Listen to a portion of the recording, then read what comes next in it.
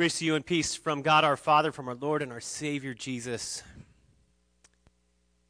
the one who is able. The one who is able to do more than we ask or think, and we'll get back to those words during this message today. We're beginning a new series for the month of August. We're going to talk about miracles. The texts over the next couple of weeks are about miraculous things that God does. Jesus healed the sick. He raised the dead. He cast out demons. He fed the whole crowd twice. He walked on water. He calmed the storm. So the question that we need to reflect on is, what do we expect him to do? What do we expect him to do today in our times, in our lives? What do we expect from Jesus? There's a type of photography that's called forced perspective, where something's in the foreground and something's in the background, but the way that it's framed, it's a bit obscured. And we've played with this a little bit. I should have pulled the pictures in so I could put them on the screen for you and show you, but there's a building in Dubai. It's called the Sailboat. It has this curved wall on one side, and the other side is straight. So it kind of looks like a sailboat from the distance. And then at the top is an antenna. Well, we were pretty far from that building, standing on a beach. This is back when we went to Central Asia and visited missionaries that we support there. And on the way back, we had some time in Dubai. And so we were on a beach, and the city was in the distance, and you could see that sailboat building. And a person we were with suggested that we do it, so we did. If you hold your fingers just right, like this, it can look like you're holding that building up. When we were in another place, we made it look, we had Drew kind of go a bit further away and held out a hand, and then he held one up, and it made it look like he was holding on, but tiny. And these kind of photographs, you can find them if you just search for forced perspective. You'll find numerous examples of people making it look like they're holding the sun or the moon, or I've seen people holding up the Leaning Tower of Pisa, which is pretty funny too. When we see those, what we can recognize is that what we see isn't necessarily reality, right? I mean, you know that those people aren't holding up the Leaning Tower of Pisa. You know that our son isn't, this big and holding on to my hand somehow. You know I'm not holding up a building with my fingers. So that forced perspective shows us that we judge based on appearances, that our minds automatically evaluate based on what we see. And it isn't always the truth. It isn't always right. It isn't always reality. Today, in our text, we encounter unseen abundance. Sometimes in our lives, there are obvious limitations. Obvious limits to the things we have, to the things that we do. Resources can be scarce. I've heard stories from my dad, mostly, about during World War II, how there was rationing of various supplies and materials, that they couldn't get more than so much gas, that tires were hard to come by, that various supplies and resources were limited in order that they would be available for the war effort, which was important.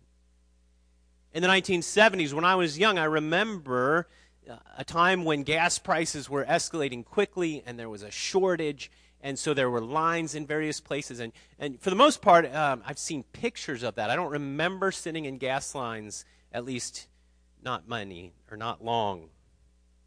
We've probably all seen images of empty shelves following or in anticipation of like a major storm. When there's a hurricane about to strike Florida, and people go and they wipe out the bread aisle and the water, and various things are just completely gone because people are concerned about availability. Or maybe where there's been political upheaval or economic struggle, and so people go and gather those supplies. In the 2010s, locally, with a drought in California, there was a limit to the amount of water that we were supposed to use or try to use, and irrigation was assigned based on your address, and certain days you could water your grass, and the rest of the time you weren't supposed to. And, I remember walking dogs when we first got our dogs and walking past some yards and thinking, that person has very green grass. Not sure how they're doing that. That was the 2010s. Then we get to 2020, and it's toilet paper and other supplies like paper towels and disinfecting wipes and hand sanitizer. This pandemic that created, first, it seemed, almost panic shopping, that people wanted to go and collect. I don't know why toilet paper, because this is not a gastrointestinal issue, so if you get it, I don't think you need extra supply. But for some reason, that was scarce and hard to come by.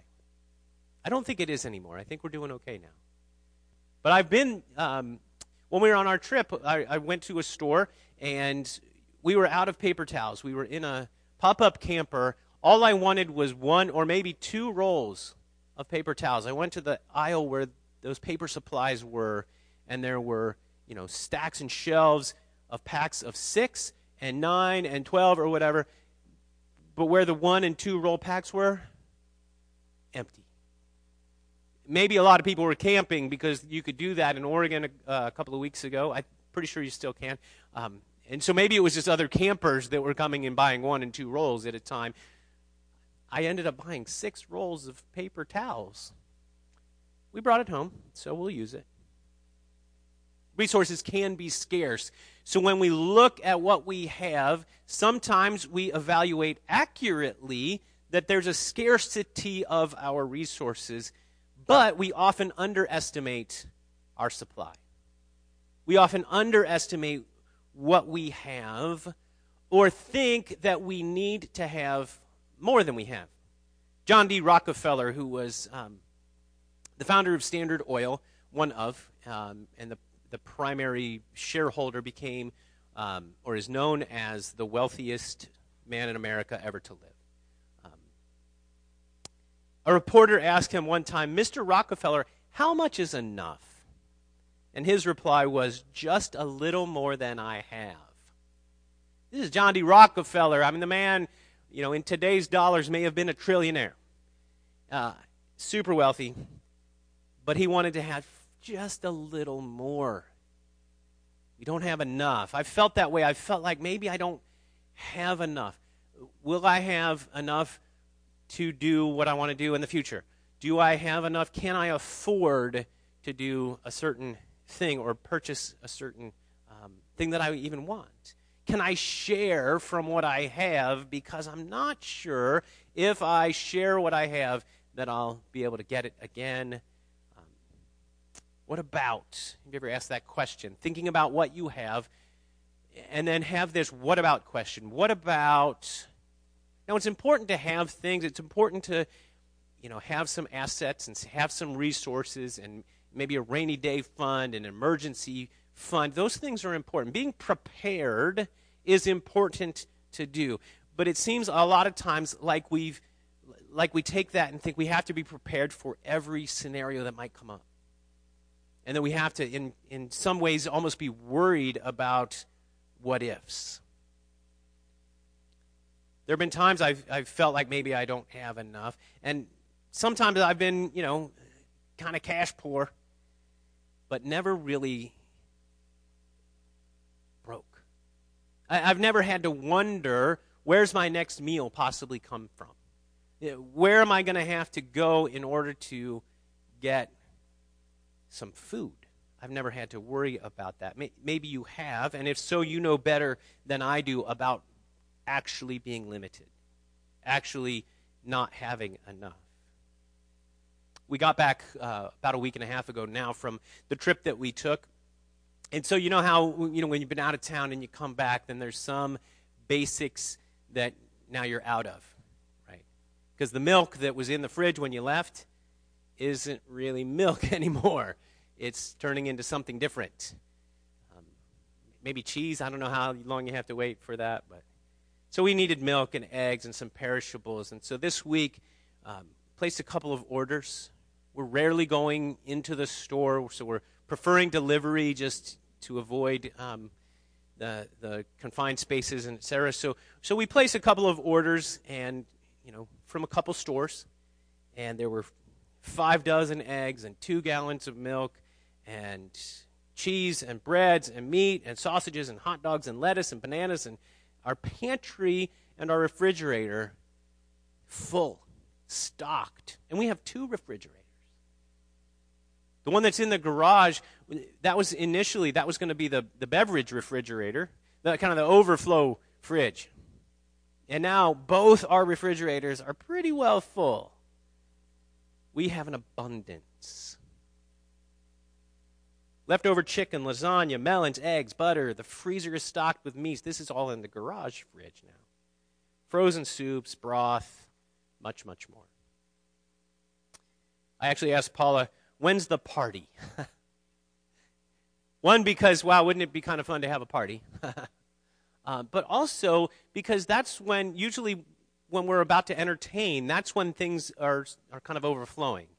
We get extra supplies and extra things that we gather, and there's some preparations, and so there's trays of things in the garage fridge because there's some appetizers ready and a vegetable tray that's ready to go out and that kind of thing.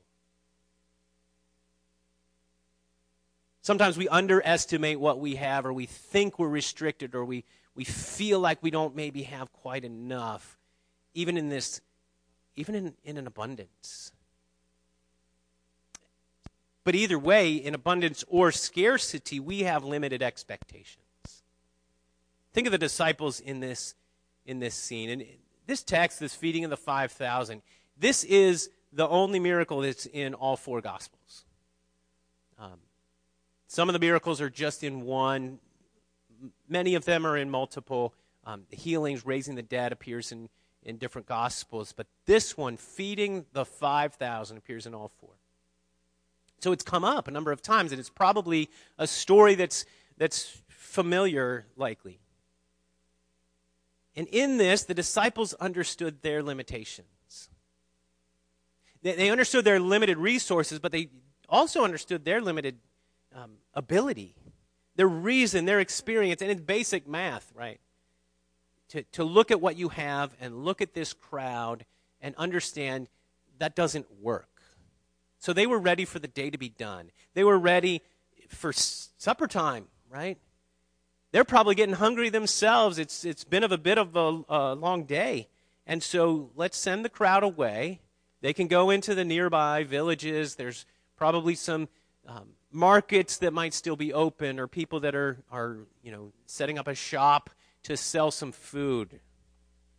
This is how it was in the text in Matthew 14 that Tom read. Now when it was evening, the disciples came to him and said, "This is a desolate place, and the day is now over. Send the crowds away into the villages to buy food for themselves." They should have prepared for themselves. They should have money with them. They can go and they can purchase what they need. Then Jesus gives them a command. You give them something to eat. They don't need to go away. You feed them.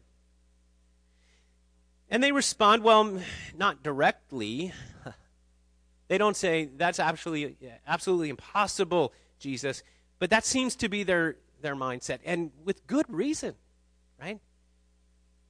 There's 5,000 men plus women and children. So estimates of this crowd start at about 10,000 and are maybe 15 or 20,000 people, maybe more. They said to him, verse 17, "We have only 5 loaves here and 2 fish." They understood their limitation. If you gave me 5 loaves and 2 fish and asked me to feed 10,000 or so people, I would say that's impossible. I would say there's no way that this resource reaches this crowd. It doesn't work. And if I had to, I would start dividing that food into the smallest, tiniest little bits that I could to demonstrate, like, that, here's what everybody would get. This crumb and this tiny taste, one little bit of fish. That's what people get. So they understood their limitations, but they also had limited expectations of Jesus. At this point, they had already seen some evidence of his divinity. So it's easy for us on this side of it, knowing how things work out, to criticize their lack of faith. To think, why didn't they just say, Jesus, here's the 5 loaves and 2 fish. Do what you're going to do. Well, they had limited expectations of Jesus. They didn't offer those resources. They only made excuses. They only presented what was reasonable. But do we expect God to act powerfully? Before we go too far criticizing these 12 people who were with Jesus, and maybe there were some other followers along, and maybe part of the crowd who had already seen him do some powerful things, but would anyone in that crowd, would any of those disciples have expected Jesus to do what he did? Would we expect Jesus to do what he did? Do we expect God to act powerfully? Even with all that we have, our pantry, our refrigerators, our freezers, how many people would I expect to be able to feed if it were up to me? Beyond food, what do we expect from Jesus? In this pandemic time, what are we expecting God to do? What are we expecting Jesus to do? With our relationship issues that we might have, what are we expecting Jesus to do? If you have a job situation that's difficult, what are you expecting Jesus to do? Suffering through loneliness and illness, what do we expect Jesus to do? Do we expect miracles? Do we expect miracles in our time and in our lives, or do we think what's possible, what's reasonable? What does experience say? What does our understanding expect? I had a conversation just about 2 weeks ago now, and it's a person that we're close to, a friend, not someone who's local. But her brother's ill. And she was concerned about his health, his longevity, and wanting to have hope. But because she's a medical professional, she understands with the illness that at that point was a possible diagnosis. It has since been confirmed that there is not a lot of hope. This is a terminal issue that he's dealing with. And so there was this struggle and this balance of expectations based on experience and reason against faith in God to do something significant, something miraculous. And it's a struggle for us. It really is. For this group of disciples and for this crowd who didn't expect it, Jesus gave a compelling demonstration. Up against their limited expectations, Jesus came and fed the crowd. There was enough for everyone. This is what it says in the end of verse 19 and into verse 20. He broke the loaves and gave them to the disciples, and the disciples gave them to the crowds. And they all ate and were satisfied. Matthew just puts it out there in a factual way. They all ate and were satisfied. it leaves us in our reasonable minds going, how is that even possible? There have been people who have tried to describe maybe what really happened in a way that says Jesus didn't really take 5 loaves and 2 fish and feed 10,000 people. There are some people who have suggested, well, the generosity of Jesus and the disciples prompted the crowd to take out food that they had kind of hidden under their clothes, and then they ate that and shared that with some people around them. And so then there was enough. Not what the text says. The text doesn't give us any indication that there were any other resources that were used. What it shows us is the power of Jesus, that we can trust in his power. See, it wasn't just that they all ate and were satisfied. It goes on to tell us, and this is the part that I think is just, I think God has a good sense of humor, that there were 12 baskets of leftover pieces. How many disciples? See what you did there, Jesus? You didn't just feed everybody and every scrap was gone. Then the disciples got to go and each of them take a basket and fill it with the leftovers, to show each one of these people in a tangible way that in the hands of Jesus, even a little is more than enough. God is able. Ephesians 3, verse 20. We'll hear this again at the end of our service, but it begins with these words. Now to him who is able to do far more abundantly than all we ask or think. God is able, the Apostle Paul wrote. God is able to do more than we ask. Because a lot of times we ask based on our limited expectations. More than we ask and more than we think. More than we even imagine God can do. We picture a crowd of 10,000 people in a sack lunch and think there's no way. And Jesus is like, leftovers. Y'all can eat that tomorrow.